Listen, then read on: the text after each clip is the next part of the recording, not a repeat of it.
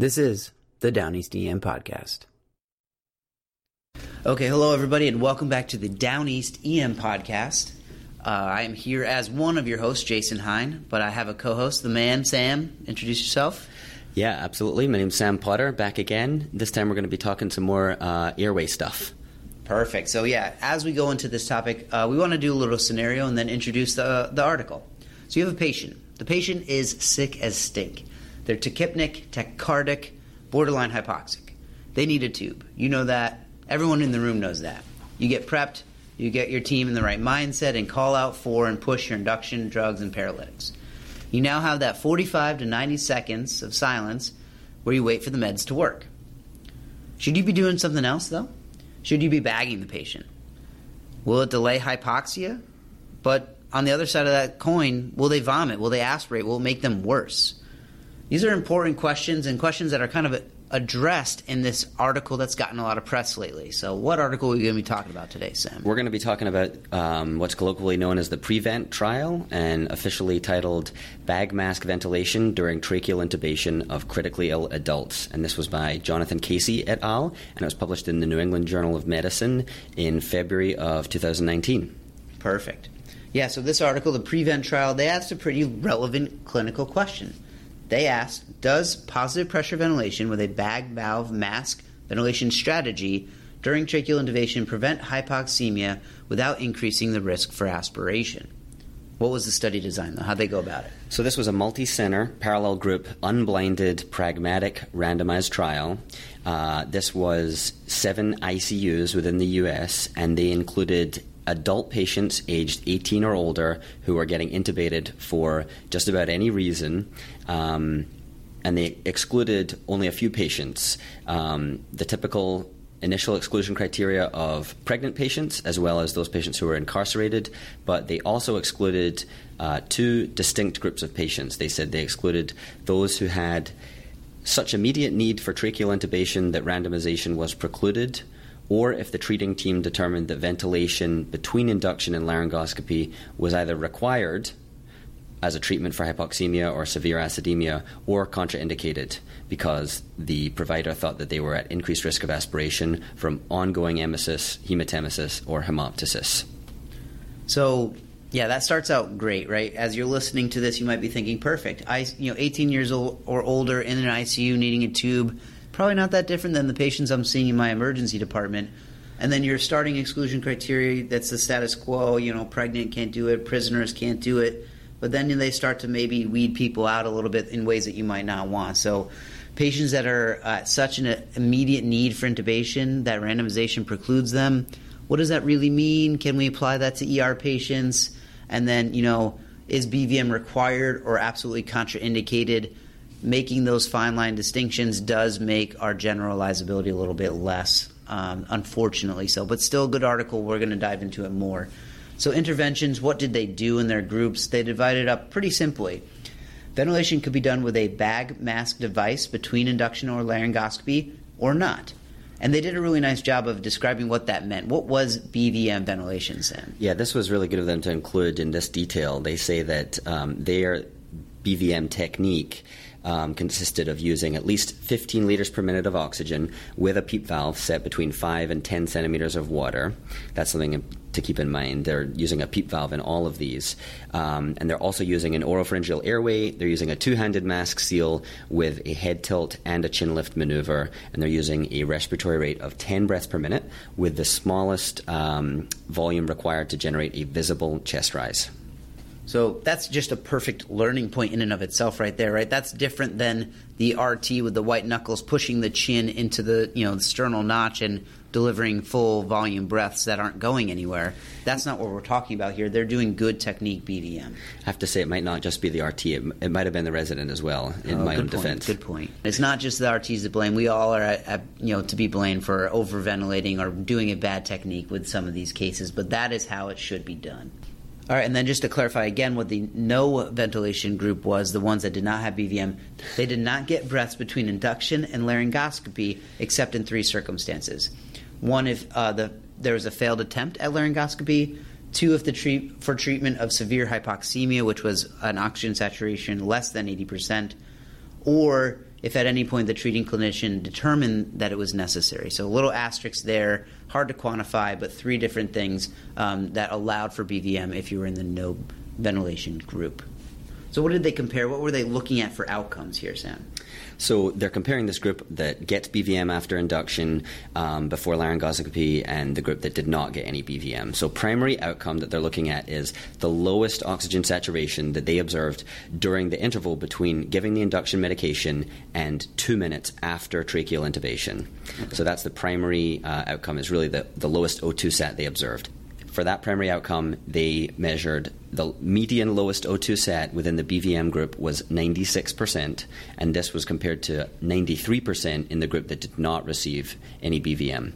And this was statistically significant. Okay.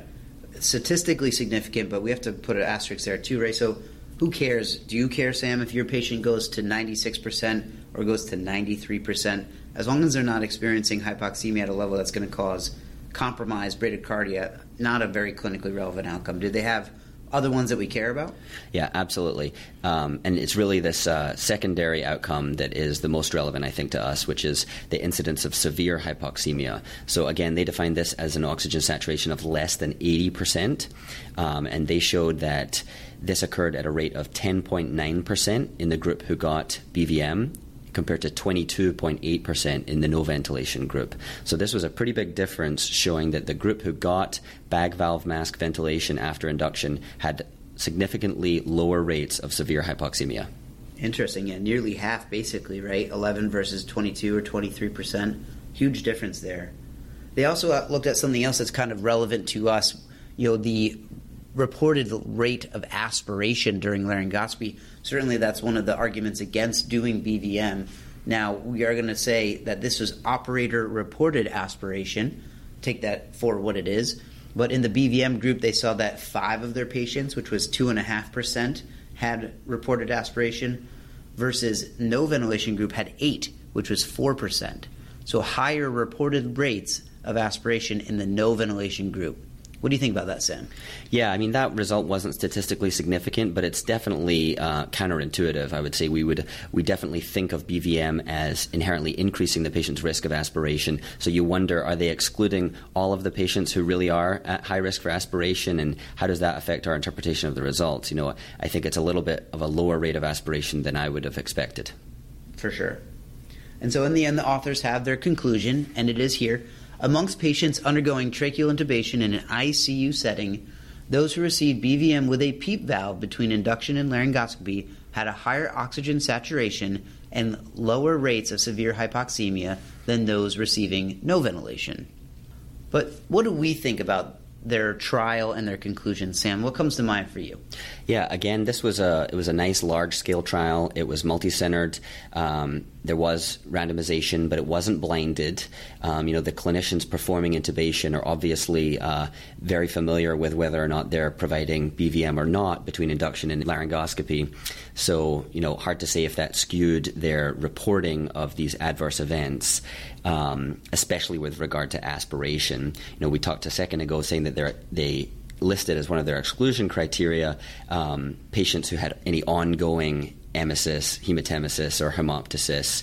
Does that mean it had to be happening right at the time they're pushing the induction drug, or they maybe coughed and spit up a little bit while they were in the ICU at some point? Who knows how long before they're getting intubated? And those are really important clarifications or distinctions to make, because we really don't want to be giving people BVM if we are going to be drastically increasing rates of aspiration. And I'm not sure if we can answer that question definitively in this study.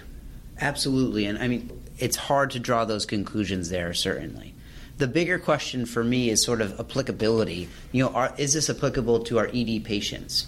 Rather than, throw the baby with the bathwater in this topic, I think we in the emergency department need to think about, positive pressure ventilation, bag valve mask, and PEEP in particular as a tool and a resource to be used, not exclusively for all patients or exclude for all patients, but selectively. So there's going to be specific types of patients that we're intubating. And Sam, I'm going to put you on the hot seat a little bit about these. What are your thoughts about the use of BVM peri-intubation in each of these? You ready for that? Sure, I like it. All right, so the first one that comes to mind for me is that CHF, or with severe pulmonary edema. the person that's just got that foamy, frothy sputum coming in the morning, beelines all over, they rarely need to be intubated now with BiPAP and things, but sometimes we have to. What are your thoughts about using BVM in them? Yeah, I think you're right. We're definitely intubating them less and less, it seems. I haven't been doing this for very long, but even from talking with the attendings that I work with, it seems like this is a population that used to be getting intubated all the time, and now with high-dose nitro, we're definitely doing it less and less. But that being said, there are definitely times where these patients need to be intubated, and I think that this is probably a great example of a patient population that would definitely benefit from BVM and, more specifically, some PEEP between induction and laryngoscopy. Anything we can do to keep those alveoli stented open, try and increase those pressures and reduce the pulmonary edema, try and get some recruitment is going to be a good thing. Absolutely, totally agree. I think if you think of that as, if the patient, once you take off their CPAP or BiPAP, how quickly they can plummet. Those patients having a few small tidal volume breaths just to keep those alveoli stented, as you said, it's going to do wonders for your oxygen saturation. What about the bronchospastic? What about severe asthma or COPD? Yeah, again, I think that this, we're learning more that these groups benefit from some degree of PEEP. We're using BiPAP more regularly in these patients, and it seems to help stave off intubation. So I think that you could probably apply that to BVM with PEEP when you are your hand is forced and you need to intubate these patients. Interestingly, when you go back and look at this paper, and they do break down some of the indications for intubation, when you look at the group that was being intubated for hypercarbic respiratory failure, there were 39 patients in the BVM group and 55 in the non-BVM or no ventilation group. And for me, I think that this is probably that difference in how that worked out may have affected the results, because I think this is a group that would benefit from PEEP. So I wonder if the distribution of hypercarbic respiratory failure had been more evenly distributed in this trial. I wonder if that would have changed the results at all. But I think my takeaway is that I probably will be using PEEP in these patients as much as I can. Interesting. Yeah, I like your thought processes there and kind of breakdown of the data. Just to play devil's advocate, I would actually be pretty cautious in some of these, especially the ones with a really stiff chest, the really bronchospastic young patient. You have to think about your positive pressure, your inspiratory pressure, and the risk for popping a pneumo. Especially, the young, crashing asthmatic, you're going to be ventilating them with some adrenaline, you're white-knuckled, and it's a real concern that you're going to blow a lung on that side. So you also, within that, have to think about the rigidity of the chest and the time that is required for them to actually exhale. So with the adrenaline going through you and your team, you're going to be bagging at a rate that you may not want to be, and you're going to be at risk for breath stacking. So I like your thought processes, but it's definitely a double-edged sword in some of these cases. Yeah, I think that's a good point. I'm going to be nervous enough intubating an asthmatic as it is. For sure. So what about some other ones? The low GCS, the post-trauma GCS down, or overdose with a low GCS. What are your thoughts about BVM in them? Yeah, I'm forgetting exactly how they broke down the trauma versus non-trauma in this patient, in this trial rather. But this is something that gives me a little bit of pause for using BVM. I tend to think of these patients, if you're intubating, for that classic GCS of less than 8 or the polysubstance overdose, these are patients who are probably pretty high risk for aspiration, and they may not have any sort of underlying lung pathology, and so they're probably more at risk for aspiration and less likely to benefit from the BVM. I would agree with that, and I think that that's a great sort of general framework to think about these cases. If they have good, normal, intact lungs, how quickly are they actually going to desaturate, and what is the aspiration risk for them? And is the aspiration risk, even if it's small, if it's a devastating consequence to have a whiteout of their right lower lobe from a major aspiration when they weren't going to desaturate anyway, are you doing harm, Yeah. And then we got to talk about septic shock, because it was a good majority of their patients. What are your thoughts on intubating the septic shock patient? Yeah, I think that this is kind of a mixed picture. These, depending on why they're septic, where the infection is. If they have a bad pneumonia and they're at real risk for immediate desaturation, then I probably would try and do a little BVM. But if they're perforated gut, SBO, sepsis with some sort of intra-abdominal process, and you don't know when the last time they ate was, then I'm going to be a little bit more hesitant. So hard to break down or kind of take one definitive stance on septic shock. I think for me it would be a case-by-case kind of basis. Fantastic answer. I like your thought processes. I might be a little biased there, but I think you got a good head on your shoulders and you thought about all those cases well. What are your general concluding thoughts as we wrap up on this paper?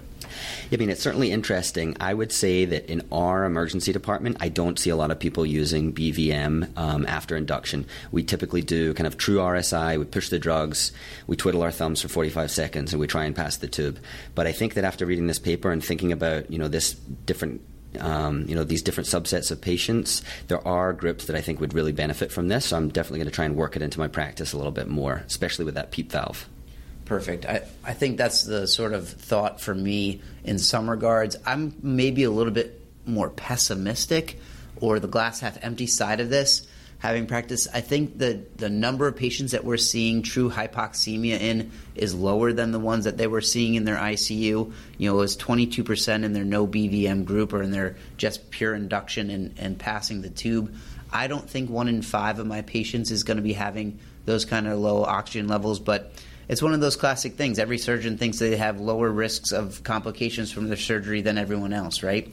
So in my mind, my first question is this patient's oxygen going to plummet the second they stop respiring on their own? Do they have a really high risk for hypoxemia? If my answer to that question is no, I leave that be. If my answer is maybe or yes, then my next question is going to be, are they at risk for aspiration? And if they're not, then I would be using gentle BVM. If they are at high risk for aspiration, that's a really sick patient, and you have to be careful how you're going about that. But I would err on the side of trying to pass a gentle and quick tube rather than setting them up for an aspiration event if they already are at high risk for hypoxemia on their own. Again, whiting out that lower lobe on the right in those patients is going to be such a negative consequence for them that I think I can smoothly intubate them quickly rather than risk the aspiration event. Okay, that's all for the Down ECM podcast for now. Please always remember to put your comments and questions in the comments section. If you like what you hear and want to follow us for more, you can find us on iTunes or through your RSS feed or your favorite podcast app on your smartphone. Until next time. In my mind, my first question is this patient's oxygen going to plummet the second they stop respiring on their own? Do they have a really high risk for hypoxemia?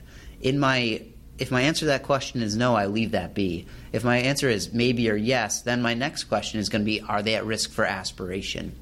And if they're not, then I would be using gentle BVM. If they are at high risk for aspiration, that's a really sick patient, and you have to be careful how you're going about that. But I would err on the side of trying to pass a gentle and quick tube rather than setting them up for an aspiration event if they already are at high risk for hypoxemia on their own. Again, whiting out that lower lobe on the right in those patients is going to be such a negative consequence for them that I think I can smoothly intubate them quickly rather than risk the aspiration event. Okay, that's all for the Down ECM podcast for now. Please always remember to put your comments and questions in the comments section. If you like what you hear and want to follow us for more, you can find us on iTunes or through your RSS feed or your favorite podcast app on your smartphone. Until next time.